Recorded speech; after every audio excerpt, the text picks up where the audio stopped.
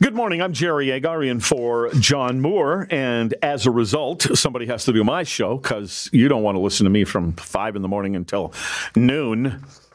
Yes, we do, Jerry. Yeah, maybe you do, because then you wouldn't have to work. But Mark Towhey is here, and he's filling in for me from 9 to noon, and he's here for the morning brief. And this is a class act you got going on here. Uh-huh. I mean, when John Moore is here, there's no breakfast laid out in the boardroom. Yeah, the chips are all gone, aren't they? The chips were there. He was able to try different styles and flavors, and it was amazing.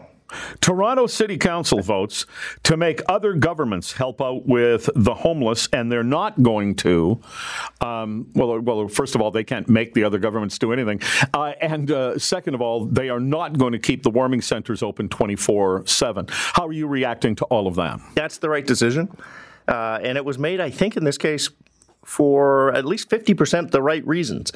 I mean, there's a big hue and cry that Toronto used to have, over a dozen warming centers in the wintertime that people could go and warm themselves up if it was freezing cold and they had nowhere else to go, whether it was they didn't have any heat at home or they were homeless.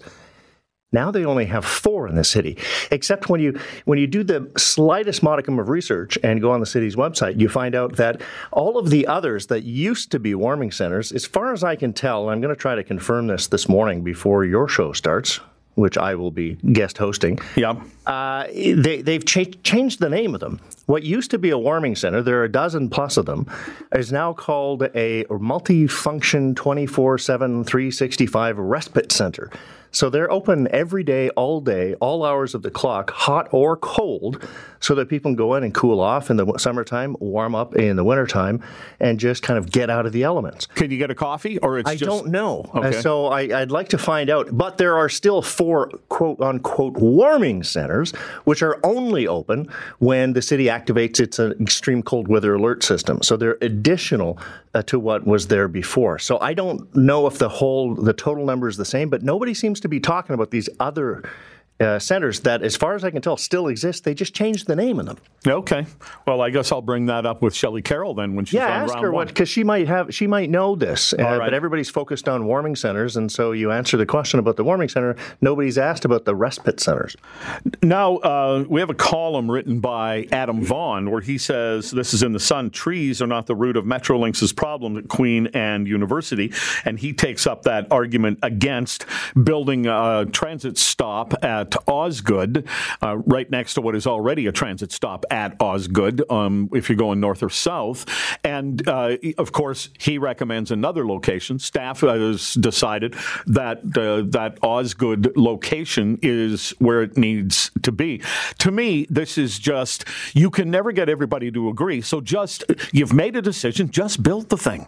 Yeah, I'm kind of with you on that, although, and it hurts me to say this, and I'll note the time, Adam Vaughan is partly right on this one.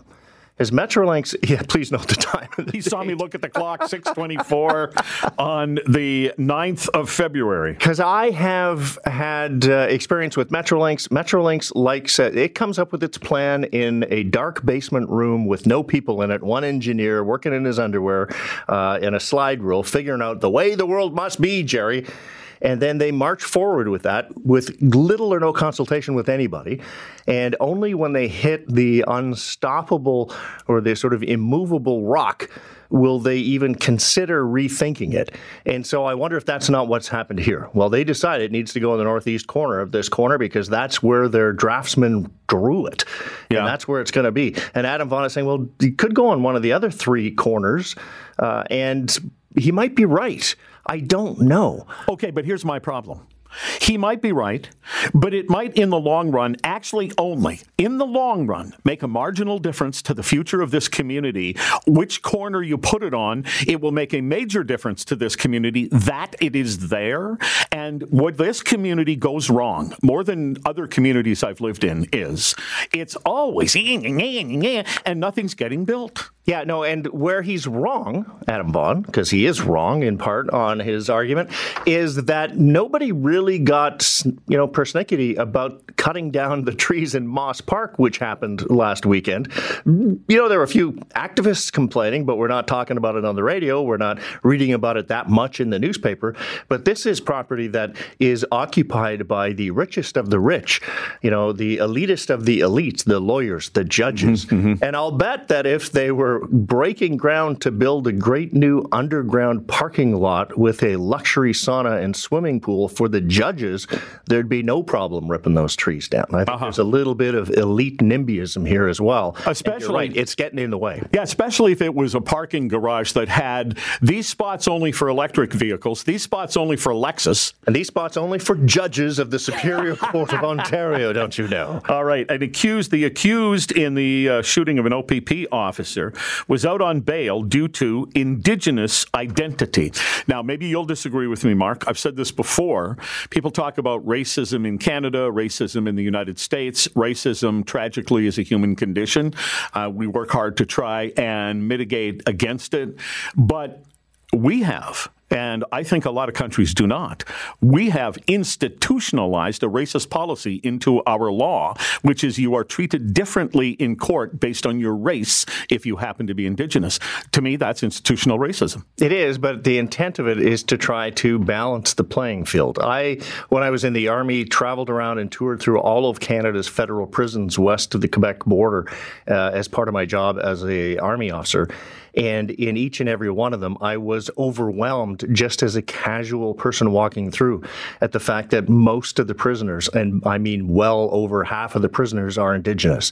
And so they're vastly overrepresented in the prison population. That could mean that they commit the vast majority of crimes, or it could mean that they don't get cut as many breaks as everybody else. So as a nation, we've decided we're going to cut them a little bit more slack than you or me facing a judge. But setting that aside, I'm still not sure that even if we toughened up the bail provisions the way I'd like to see them toughened up, which is considerably, I think this guy might still have snuck through the cracks because as far as I can tell, based only on the story that I read in the news, he was not convicted of previous offenses. He was on bail waiting trial for those offenses, so it hadn't been tested in court. And it does happen once in a while that people are charged with things they didn't do and they get a reputation and that stain follows them, and so they keep getting charged until a judge says he did it. We don't know that he did it. All right, and that isn't the same, I'll grant you that, as the guy who stabbed a whole bunch of people in Saskatchewan had an amazing criminal record of convictions. Yes. And we've had other stories like that. And once you're convicted for doing that type of crime, I think then you lose some of that doubt. You don't get the benefit that everybody else gets. Yeah. Builders are seeking an extension on Toronto's new vacant home tax. Do they have a point? Again, I think they have a little bit of a point. 6 months might not be long enough under some circumstances, but they want it extended to 2 years. And quite frankly, I think the policy objective of this vacant home tax, whether you like it or not, was to create a larger supply of housing so that people could live in it. If builders are holding on to units that they're not selling, they're saying, well, it's because we can't sell them. Well, then lower the price. Yeah, that's how market works. Yeah, exactly. Yes. So I think probably 6 months maybe is too short, but 2 years is probably way too long. I think the builders are just going to have to suck it up and sell it at the market value. Yeah. Well, that said, I don't like the vacant home tax. I think if I own a piece of property, you can say whatever you want to say about me lowering the price, but you know who'll decide what to do with the property I own? I will. How about that? Well, unless you live in Toronto and it's vacant and you don't want to pay the tax. In case the city is going to tax you to kingdom come. All right, but if you were a city councillor, would you sign off on that? A vacant home tax? Or if you were an MPP? I don't know. I don't like it. Just as a libertarian, I don't like the idea of people. But we don't have vested property rights in this country. They're not enshrined in statute. They exist in common law. All right. There's something for Pierre Poilievre to do. Okay. So you'll be back at 9 o'clock. I will be. To do my show 9 to noon. Full of potato chips. Good to which see I you. didn't eat. I just said that because I wanted to annoy you. Yeah, well, you did. The weather. My work is done.